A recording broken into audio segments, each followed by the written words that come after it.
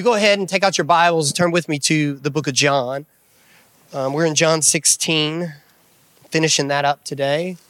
For those of you that know me, you know how much I absolutely loathe preaching from a handheld mic, but I just felt like maybe you could hear me better like this. And so for those of you that go like, actually, it's the first week I've ever heard you, Pastor, don't tell me that, because I will not be preaching from a handheld mic after this goes away. And the reason being is entertainers use handheld mics, preachers use lapel mics. And so people will ask me, Pastor Andy, do you like so-and-so? And usually my first question is, do they preach from a handheld mic? Pastor, do you like so-and-so as a preacher? I saw him on the internet. Well, does he preach from a handheld mic? Yes. No, I don't like him. Second question would be, is he an expositor? Does he preach the Bible? That's the second question. No, he doesn't. Then no, I've never heard of him. All right. Enough of that. We finish up John 16, and we are finishing up basically the upper room or the farewell discourse this morning. And so we're going to start in verse number 25 and finish up the chapter. So down to verse number 33. Jesus says this to those disciples, I have said these things to you in figures of speech. The hour is coming when I will no longer speak to you in figures of speech, but will tell you plainly about the Father. In that day you will ask in my name, and I do not say to you that I will ask the Father on your behalf, for the Father himself loves you because you have loved me and have believed that I came from God. I came from the Father, and I've come into the world, and now I am leaving the world and going to the Father. His disciples said, now you are speaking plainly and not using figurative speech. Now we know that you know all things and do not need anyone to question you. This is why we believe that you came from God. And Jesus answered them, do you now believe? Behold, the hour is coming. Indeed, it has come, when you will be scattered each to your own home and will leave me alone. Yet I am not alone, for the Father is with me. I have said these things to you, that in me you have peace. In the world you will have tribulation, but take heart. I have overcome the world. Let's pray. Jesus, sweetest name we know. You are the great overcomer. You've overcome it all. Whatever we bring even this morning that wants to rob that peace, you've overcome that. Whether it's our own sin or the sins of others or sickness or addiction or whatever other trouble, financial trouble, whatever it may be that we bring to you, that we hold in our hearts even today, you've overcome those things, Jesus. May we trust in you.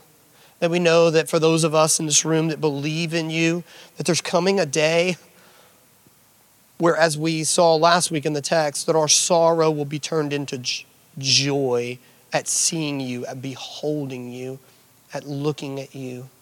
We'll be transformed to be like you by just seeing you. And until that day, hold us in faith, keep us.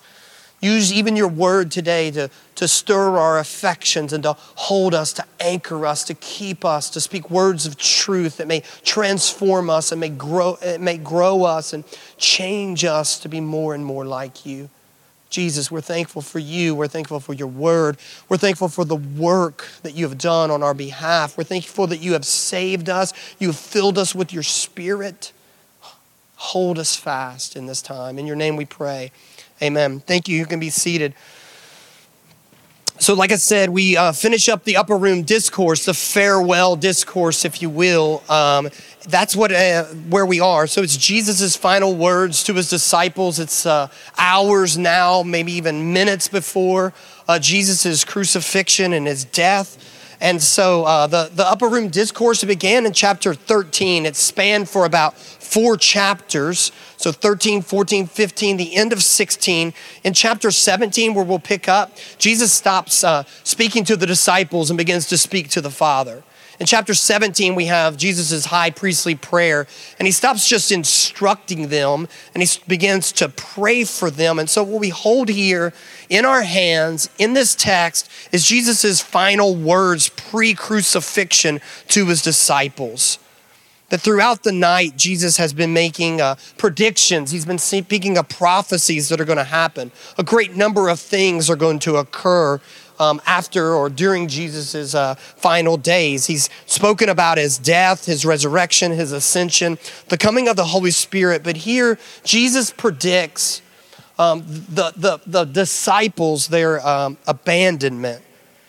Here he predicts their temporary abandonment. Here he predicts these disciples' spiritual failure. And we have in this text is kind of an oxymoron, if you will, a contradiction almost, because the disciples say, oh no, now we understand. We understand everything you've been telling us, Jesus. We got it now. And Jesus then says, do you really understand? Do you really believe?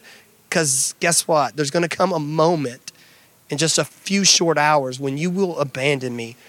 You will fail me. That Jesus, and we see that in verse number 32. Look at what he says in 32. Behold, the hour is coming. Indeed, it has come, when you will be scattered, each to his own home, and you will leave me alone. That's a somber word. Yet I won't be alone, for the Father is with me.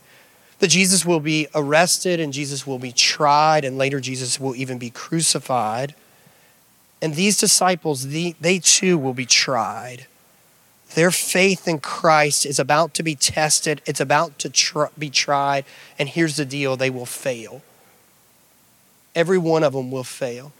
So if you think about the 12 disciples that Jesus has been pouring into for the last 3 years, and now think about what's about to unfold. Judas right now is betraying Jesus with the high priest. Peter will deny Christ 3 times. The one that Jesus says, you are a rock, right? You're a rock. Your name's no longer going to be Cephas. Your name is now going to be Petros, Peter, for you're a rock. And he will not be a rock, but he will fail 3 times. The other 10 disciples will abandon Jesus. The only one that will be near to Christ at the time of his crucifixion will be John, the author of this gospel. Jesus will cry out to John from the cross, but the other 9 disciples, or actually the other 10 disciples, they will not even be near. They will watch Jesus' crucifixion from afar for fear. So these words, they're important words. What Jesus is doing is Jesus is giving them truths that will anchor their soul in a time of spiritual turmoil and even spiritual failure. That what Jesus is saying in this moment, the truths that are laced into this text, Jesus is saying that a spiritual storm is coming to you. Now batten down the hatches, right? Batten down the hatches. I'm going to put an anchor. Here's the anchor that's going to hold your soul fast in this time of spiritual turmoil, in this time of even spiritual failure. We have to recognize that they don't stand strong. They fail, they run, they cower in fear.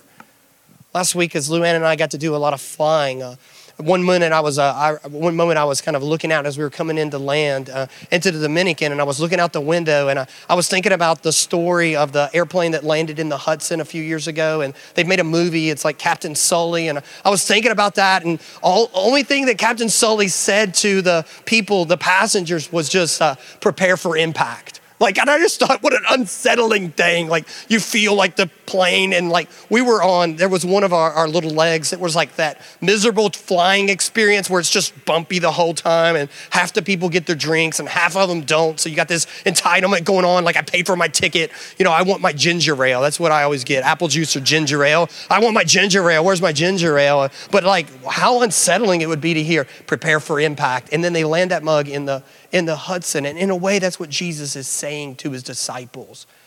Prepare for impact. It's about to get real, boys. It's about to get real. And the truth is, you will not stand. The Spiritual Depression. It's a book that Martin Lloyd-Jones wrote. Spiritual depression and spiritual attacks, and even what the Puritans called the dark night of the soul, that's a real thing. I'm currently listening to a set of teachings on the Pilgrim's Progress. So it's a book that John Bunyan wrote in the 1600s, and I talk about it a ton. And the reason why I talk about it is to hopefully pique your curiosity so you go, hey, I think I'm going to try to read that book, because it's a fantastic book, and it's an allegory of the Christian struggle or the Christian life. And right now I'm listening to a 19-part teaching series done by Ligonier Ministries, put it out.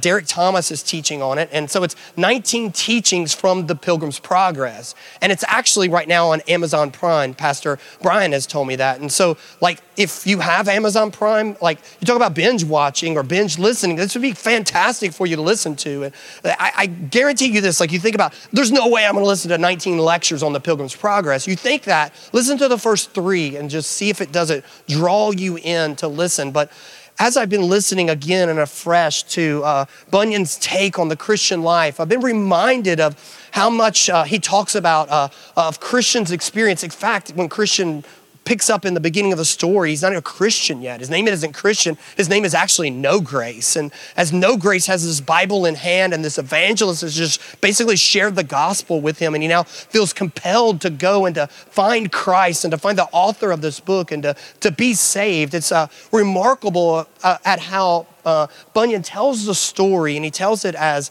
all of the obstacles that there are for Christian to overcome. That at first Christian will go to the wicket gate, to the narrow way, which is where he'll be saved. From the wicket gate, he'll go from the wicket gate to the cross, and from the cross, ultimately to the celestial city, to heaven, where we're all going. And the whole book is a book about spiritual struggle and about obstacles that come.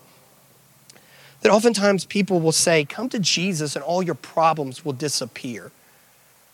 If you don't have any hope, come to Jesus, you'll find hope. If you don't have any joy, come to Jesus, you'll find joy. If you don't have, and I would say if you don't have any problems, come to Jesus and you'll have plenty of problems.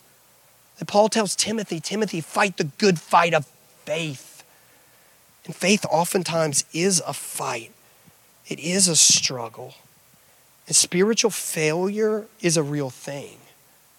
Now listen, when I use the terminology spiritual failure, I'm not talking about abandoning your faith or renouncing your faith. What I am talking about is I'm talking about failing in your faith. I'm talking about being tempted and being tried and giving into that temptation. I'm talking about failing. I'm talking about failing to take a stand, failing to stand up, failing to stand in the time of temptation. I'm talking about losing your temper and giving in to temptation. I'm talking about giving in and going down that wormhole that takes you to looking at lustful images. I'm talking about making ungodly decisions. I'm talking about being unfaithful in your disciplines. And we've all been there. Charles Spurgeon, the great preacher who never used a handheld mic, he said, trials teach us what we are. They dig up the soil and let us see what we are made of. And oftentimes what we're made of is very weak and it's very fickle. The biblical imagery that Paul uses in 2 Corinthians chapter 4 is this. He says that, but we have this treasure in jars of clay to show that the surpassing power belongs to God and not to us. Jars of clay are weak and fragile, as opposed to jars of stone or jars of metal, jars of silver. No. What he says here is we are jars of clay. We have this treasure. We have the gospel. We have salvation. We have Jesus. We have the Spirit inside of us, and yet outwardly you and I are but clay. We are weak and we are fragile and we're easily broken. And in times of spiritual turmoil, in times of spiritual failure, in times of spiritual depression, it's as if we've been broken open and what is on the inside really comes through. Paul says that God puts this treasure in us, in something that is weak, so that he can show the strength. He can show his strength, the surpassing power, Paul says, that it belongs to God and not to us. You know, it's a tribute to a musician to be able to play a musical instrument that's well built and well made, to be able to play that well. That's one thing. But a real tribute to a musician is for someone to take a piece of junk and make that thing sing. You know what I'm saying? To pick up an instrument that really wasn't crafted or made that well and make that thing, really play. My kids are all musical on their mom's side of the family, not by mine, but they all are musical. And so even when they were little, Safira already has one of those little plastic toy guitars that you can buy, at Walmart that cost like $6. They're made of plastic and the strings are made out of like 80-pound test fishing line. You know what I'm saying? Like those kinds of things. And we had a friend, Lou and I have a friend that's very musical and he's a great instrumentalist. And he would come over and pick up like Kennedy or Grayson's little plastic Walmart guitar. And that mug, he would start to tune it. Bing, bing, bing, bing, bing. And he'd get that thing in tune. Next thing you know, he'd be picking some song out on it. That's a real musician, right? A guy that buys a Martin guitar off the internet and spends $2,000 and can play it. You go like, okay, that's one thing. But a guy to play a $7 Walmart guitar, like that's a real musician. And it's a real tribute to Jesus. For Jesus to use broken instruments like you and I and like these disciples in order to advance his kingdom and to build his church. And that is what he's used. That we can look at great heroes of the faith, men like Martin Luther and men like Martin Lloyd-Jones and men like John Calvin. And we can even go even further and further back. And we can even look at these disciples and every one of them were weak. Every one of them were jars of clay, just like you and I. And yet what we see in this text of scriptures, Jesus chose these men. Jesus being the sovereign one, knowing all things, knowing that they would be tested and tried, and even knowing that they would fail. And yet Jesus sovereignly chose them to advance his kingdom and to build his church. And in the same way, he has chosen you and I. So even when you fail, what do you do? It's called repentance. You repent and you keep going. In fact, that's what we see in this text of scripture, is I think Jesus is giving us in here, Jesus is giving us some ways that we can keep going, some ways that we can keep enduring. Because here's the truth, spiritual failure is not inevitable. You don't have to fail. These men will fail. Peter will fail, but then there will come a time when Peter won't fail. Peter will cower in fear and won't speak out, and Peter will deny Jesus, but then Peter will testify to Christ and he'll get the snot beat out of him. And guess what he'll do after that? He'll keep preaching and keep going. And then they crucify him. And then Peter will say, hey, you know what? I'm not worthy to be crucified like my Lord. Crucify me upside down. And they will do it. And Peter will submit to it. And so spiritual failure isn't always inevitable.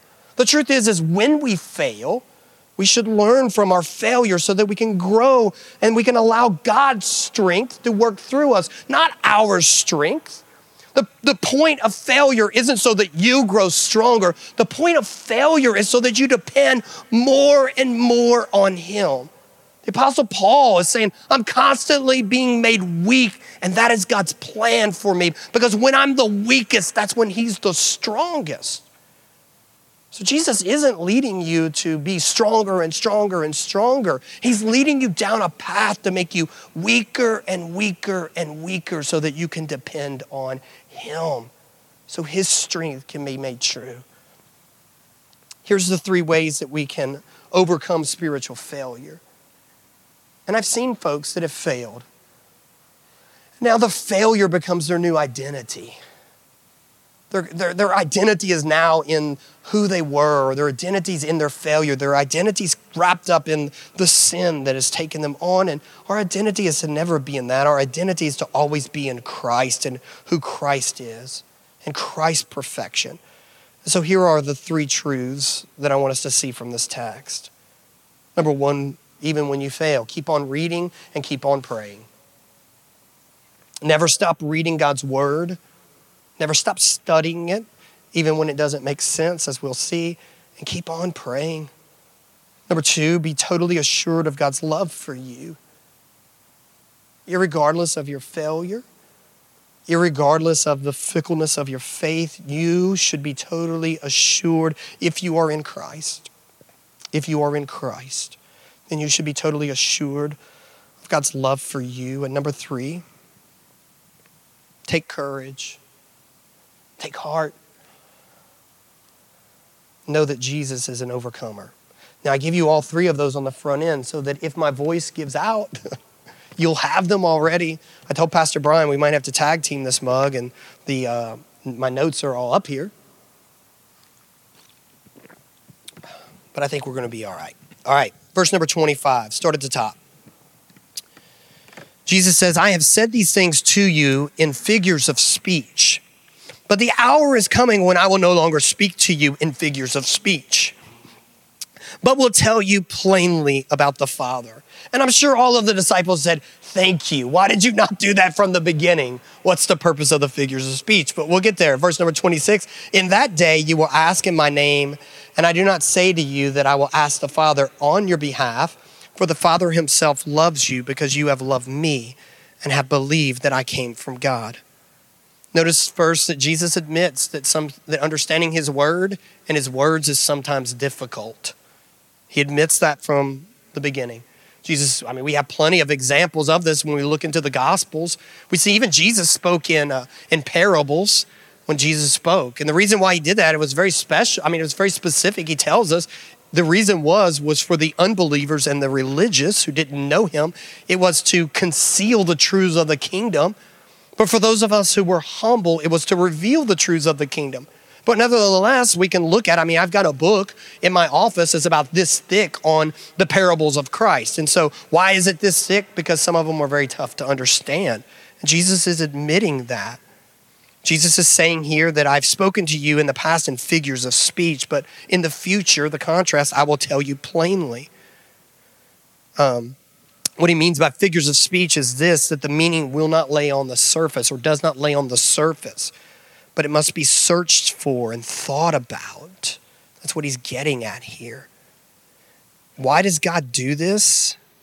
Why does he make the Bible hard to understand at times? Well, here is why. It isn't that God is just testing our determination or testing our patience or even testing our grit, but it works so that we may see, as Paul said, the surpassing power belongs to God and not to us. This is coming true even as we read the Bible, that the surpassing power belongs to God and not to us. John Calvin said about this text, he said that the Lord allows us to be stupefied for a time. Thank you, Lord, it's just for a time. But he allows us to be stupefied. He allows us to be puzzled for a season. Why? So that we will learn our own spiritual poverty before he brings clarity to us. That if it was all easy to understand, then you and I, we would take credit for our own brilliance and our own wisdom. We would take credit for our own intelligence rather than humbly seeking the Lord for understanding. That when we recognize our spiritual ignorance and we seek the Lord for insight, then the Lord gives us the light and we glorify him and not ourselves. Pastor John Piper, he uses this illustration. It's the difference between when he says when we're studying the Bible, it's like the difference between raking and digging. That what we need to learn to do is like raking leaves isn't much, and I've used this illustration because I think it's gold. I think it's great. But raking leaves isn't much work, right? There's not a ton of work involved in raking leaves. Like I can go and rake the leaves in my yard, and at the end of the day, I'm barely tired or barely sore. I'm not saying it's not work, but it's just not hard work like digging. Dig for 10 minutes and your hands are sore, unless your hands are callous like some of yours, but your hands are sore and your back's tired, right? But if you rake leaves all day, guess what? The only thing you're going to get at the end of that day is leaves. That's all you're going to get is leaves. But if you dig, who knows what you may find? As John Piper says, you might find a diamond, right? You might find a precious rock dug, hidden down.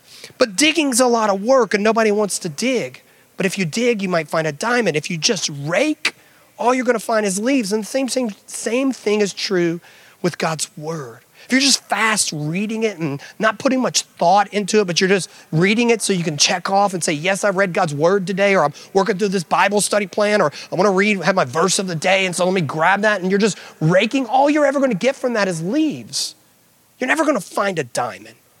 You got to dig hard and dig deep to find diamonds. And listen, there's diamonds in here. And that's kind of what Jesus is saying here. I've been speaking to you in figures of speech so that you'll see that this word and my word isn't from you, but it's from me. It's from God. It's from It's spiritual in nature. And you're going to have to dig to understand it. And then he says, but now I'm going to just speak plainly to you. And, oh, we got it. And they don't have it. Here's the truth. We commune with God primarily through reading God's word and through prayer. That in times of spiritual depression, in times of spiritual failure, in times of spiritual turmoil, right? The last thing you feel like doing is communing with God, and yet that's what you need. Like we even seen this back in the first sin. Adam and Eve, they hid from God. They covered themselves over with fig leaves. They understood that they were naked, and yet only God is the one who can provide forgiveness and healing. Whenever we feel like we've let God down, we feel that God is distant, but yet it's God's word that leads us to worship. Paul writes in Romans 10th chapter, faith comes by hearing, and hearing comes by the word of Christ. And what you need most in times of spiritual turmoil, in times of spiritual failure, what you need most is the word of Christ. You need faith. That's what you need what's going to hold you, what's going to anchor you. It's your faith. How is that faith going to come? The faith is going to come by hearing and hearing God's word, by digging and studying and meditating and thinking about God through his word, by listening to sermons. That's how it's going to come. And second, never stop praying. Never stop hearing from God. Never stop reading. You got to keep on digging, and don't ever stop praying either. That Jesus reminds them yet again that their access to the Father has been opened up through Jesus. Jesus is opening up access to the Father so that we can pray to him. Verse number 26, in that day you will ask in my name, and I don't say to you that I will request of the Father on your behalf. Jesus has repeatedly told the disciples that now they are to ask the Father in Jesus' name. A new way to pray. You now pray in my name. And this is Jesus' role as an intercessor. But here Jesus is further clarifying that role for us.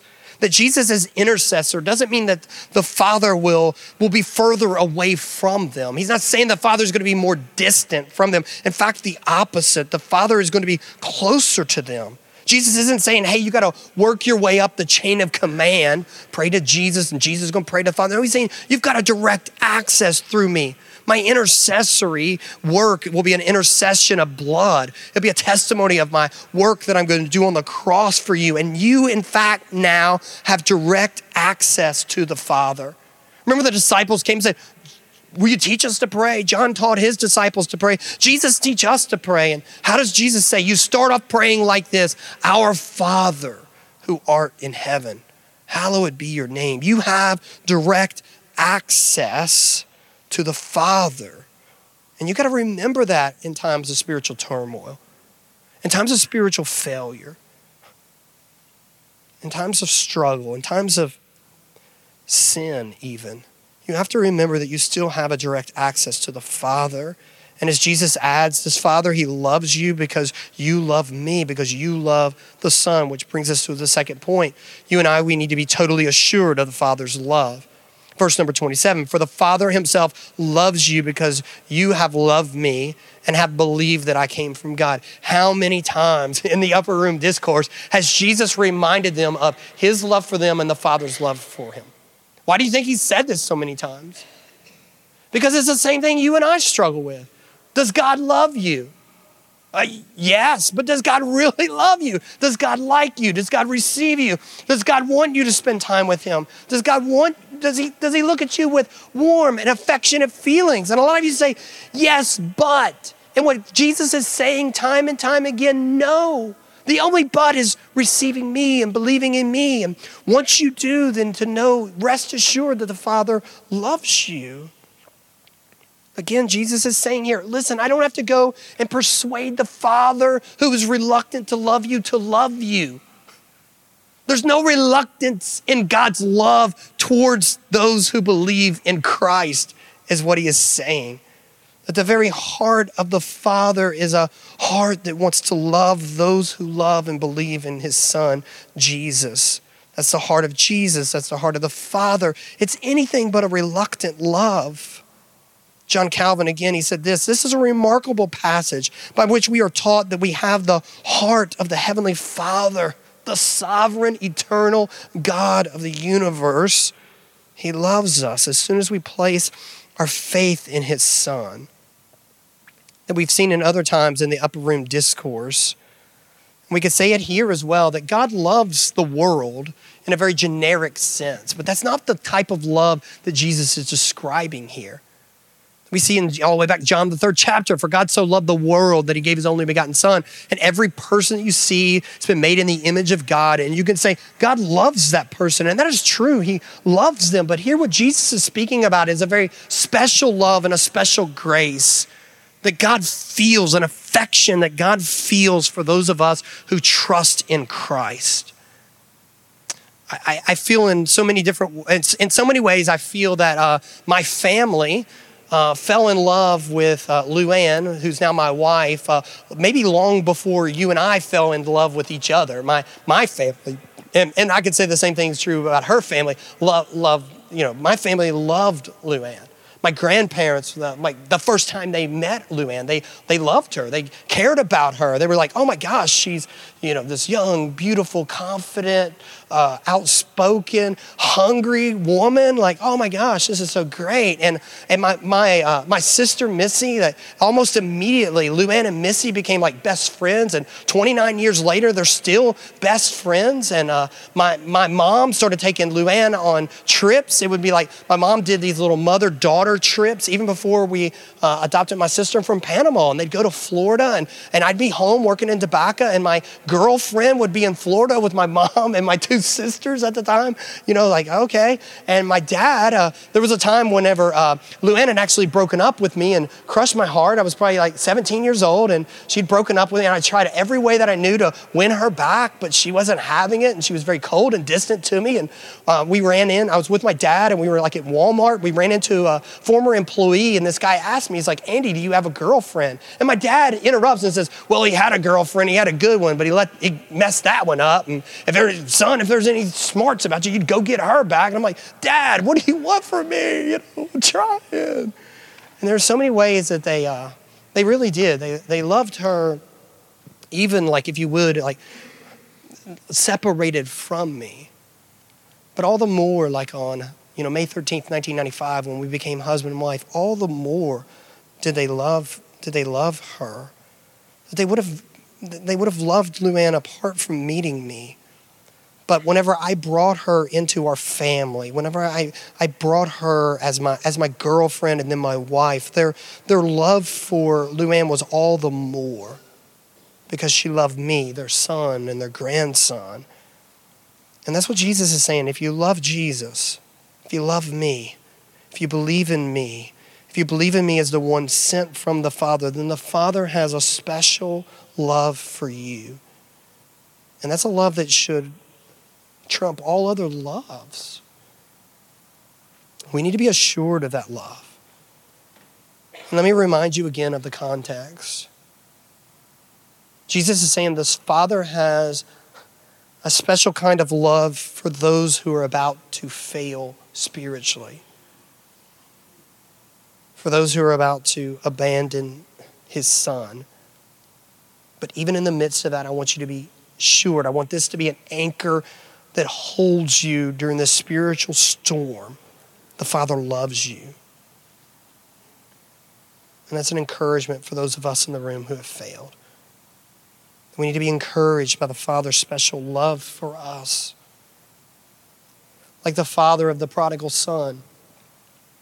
When the son finally came to his senses and returned home, he didn't come and meet the father. The son had a lecture, right? The son had rehearsed a story. The son knew what he was going to say. Father, I've sinned against heaven and earth. And he went through the story, but he wasn't met from a lecture from the father. Instead, the father threw him a party. Oh, my son, right? That I thought was a goner. He's back. He's returned, and he throws him a party. And that's a picture of repentance. And for those of you in the room and today even, and repentance is in line, and repentance is in order. Maybe you've been living a sinful lifestyle. Maybe you've made a profession of faith at some point in your life, and now you've just been living for you and not for Jesus. For those of you that toy with hidden sin, even though there's no such thing because the Father sees all and knows all. Those of you in the room that have been tempted and you've been tried and you fail. If you are in Christ and genuinely saved, you can repent. Come back to him. Verse number 28. Jesus said, I came from the Father and have come into the world, and now I am leaving the world and going to the Father. This is 50 times he said this, right? I've left the Father, came to the earth, and now I'm going back. And the reason why he said this time and time and time again is it's for the sake of continuity, if you will. Like, have you ever watched a movie and you catch like a scene that's out of sync? Like you see a guy there's a scene in the movie and he's drinking Pepsi, and then the scene cuts and the Pepsi's no longer in his hand, and then the scene goes back and the Pepsi's back in his hand. Or the milk, I remember there was a movie my wife caught one time, I don't even remember the movie, but it's like the milk got spilled, but in the next scene the milk was upright and there was no spilt milk, and they just cut the scene in the wrong order. There's no continuity there. And you can get on the internet and you could search for all of these, and for continuity's sake, Jesus is saying the same thing over and over again, because there's never a scene out of sync with Jesus. Jesus wants to make sure that they know who he is. I am God. I'm eternal. I come from the Father. I've come to this world. Yes, I was born in a manger. Yes, I was a baby. Yes, I'm now in flesh and blood that you see before you, but I'm the eternal God. I'm the second person of the Trinity, saying the same thing. I've come into this world, but I'm going back from where I came from. There's continuity in that. That's why he's telling them that. Never out of sync. In verse 29, his disciples said, now you're speaking plainly and not using figures of speech. Now we know that you know all things and do not need anyone to question you. This is why we believe you came from God. And then Jesus said, now do you believe? Behold, the hour is coming. Indeed, it has come, when you will be scattered, each to his own home. And you're going to leave me all alone. Yet I am not alone, for the Father is with me. What he's saying is, you really don't know. You really don't know. You don't yet get it. You really don't yet believe. And the spiritual failure is coming. If you understood everything, then you wouldn't scatter in fear at my crucifixion. Verse 33, and I've said these things to you that you may have peace. What a great word. If you were going to memorize a verse in the Bible, especially in the book of John, I could only think of maybe a couple of verses that may be better than this one. This is a great word. I have said these things to you that you may have peace. I want to pray right now for those in the room that may just have a lack of peace. Can I pray for you for just a second? Jesus, I pray for folks who are struggling to hear through my frail voice, who may be in the room that lack peace, the peace that passes all understanding.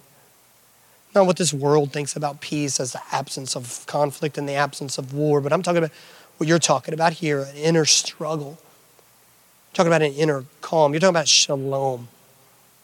Shalom, what you instituted in the very beginning in your creation, that sin is wrecked. And Lord, what I pray is what you're about to say would give them that peace. That whatever they may be going through, whatever may be stealing that, whatever may be troubling their heart, that what you're about to declare about yourself will be greater than that thing.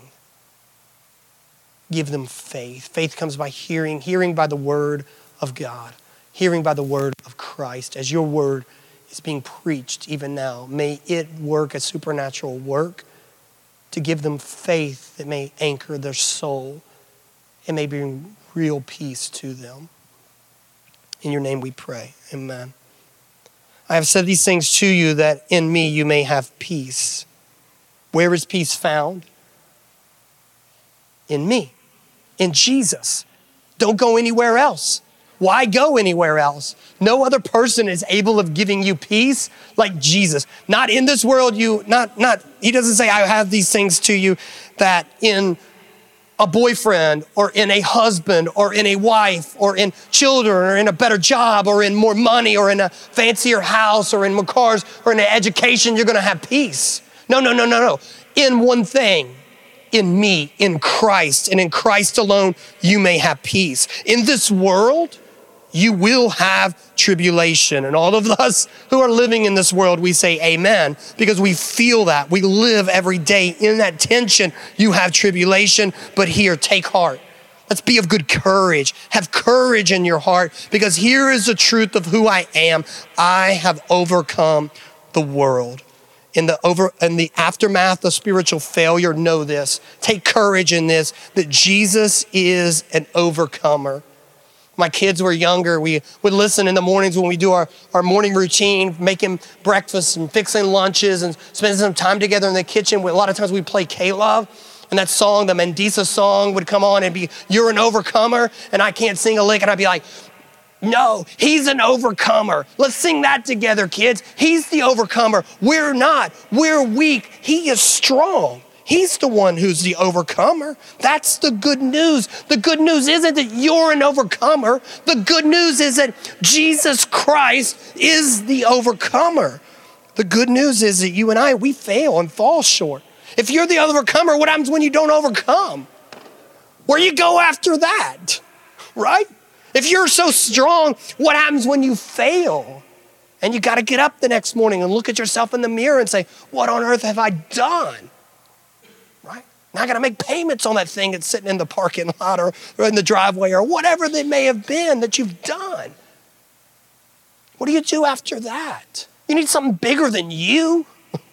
Like surely your years on this earth has taken you down a path that you need something to put your faith in that's bigger than you. And it is, and it's him. Put your faith in him. Jesus is the one.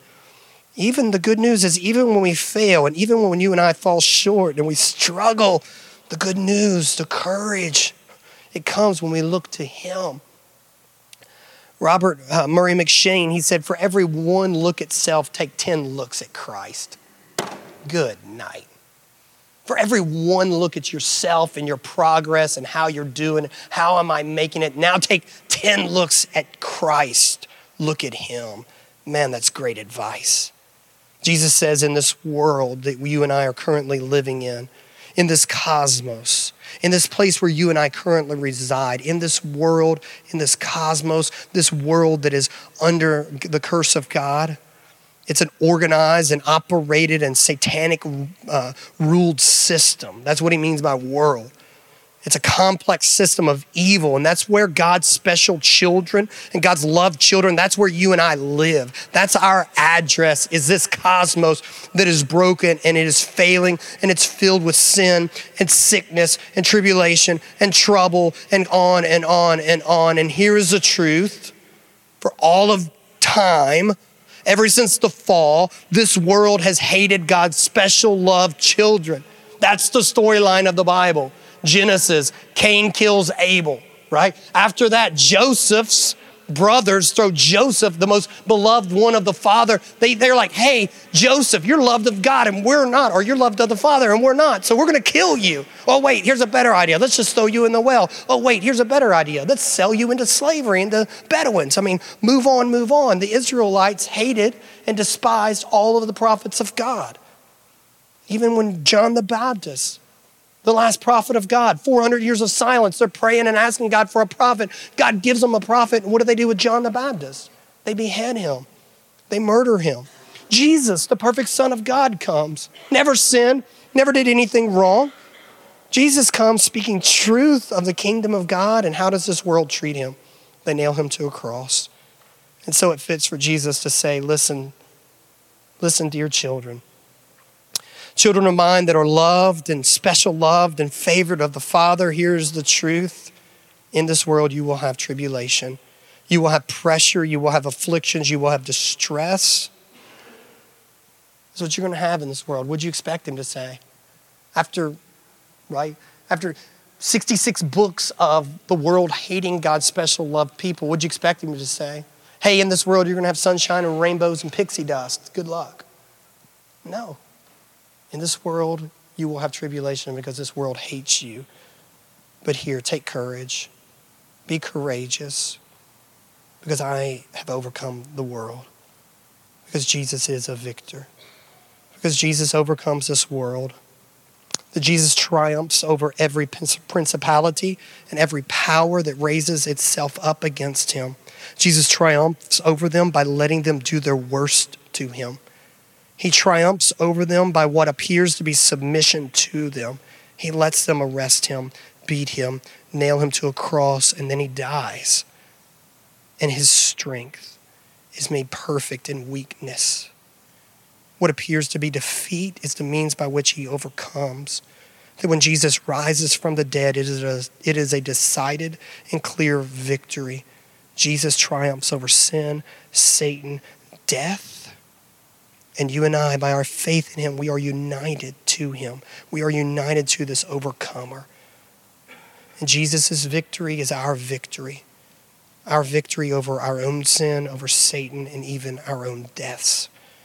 And this is the good news of the gospel. The good news of the gospel is that you are weak, but he is strong. May our faith be in him and him alone. Let's pray. Jesus, thank you that you are an overcomer. And may our faith be securely set upon you. We look to you, Jesus, the author and the perfecter of our faith. For the joy set before you, you endured the cross, despising the shame.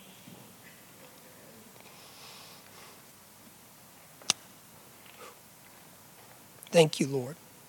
Thank you, Jesus, for what you offer to us. We have peace. This that we're about to partake of, it's the means by which we can know peace, even in the midst of tribulation. Lord, I pray again a special prayer for those in the room who are in the midst of tribulation, that as they come and they eat this bread and they drink this cup, that it will remind them of whose they are, and it will remind you of the means by which they have come to you and the means by which you have overcome this world. That we will remember it's the meek who inherit the earth. That we'll remember that when we are weak, you are strong. That we remember even one of your most choicest vessels prayed 3 times for the thorn in the flesh to be removed from him. But what you said was it has a purpose and that your grace is sufficient. Jesus, I pray that as we come and remember this, that it will be new grace for that moment. That it will be a reminder of your grace flowing from you that is sufficient for every tribulation that we may be in. And it's your grace that we experience peace. When we focus on that, when we think about that, when that becomes greater than the momentary crisis, your grace and the sufficiency of it. I pray that we remember that. I pray that we remember that he who did not spare his only son, but he gave him up, how will he not through him freely give us everything? I pray that that truth would hold true in our hearts as we remember you being given up for us. Our greatest problem was not financial in nature. Our greatest problem was not relational in nature. Our greatest problem was our sin, and that's what you dealt with. And if you've dealt with our sin in the way that you did, how will you not all the more deal with whatever else may be stealing our peace, robbing our joy, and troubling our hearts? What a great gospel. What great news. May it free us. In your name we pray. Amen.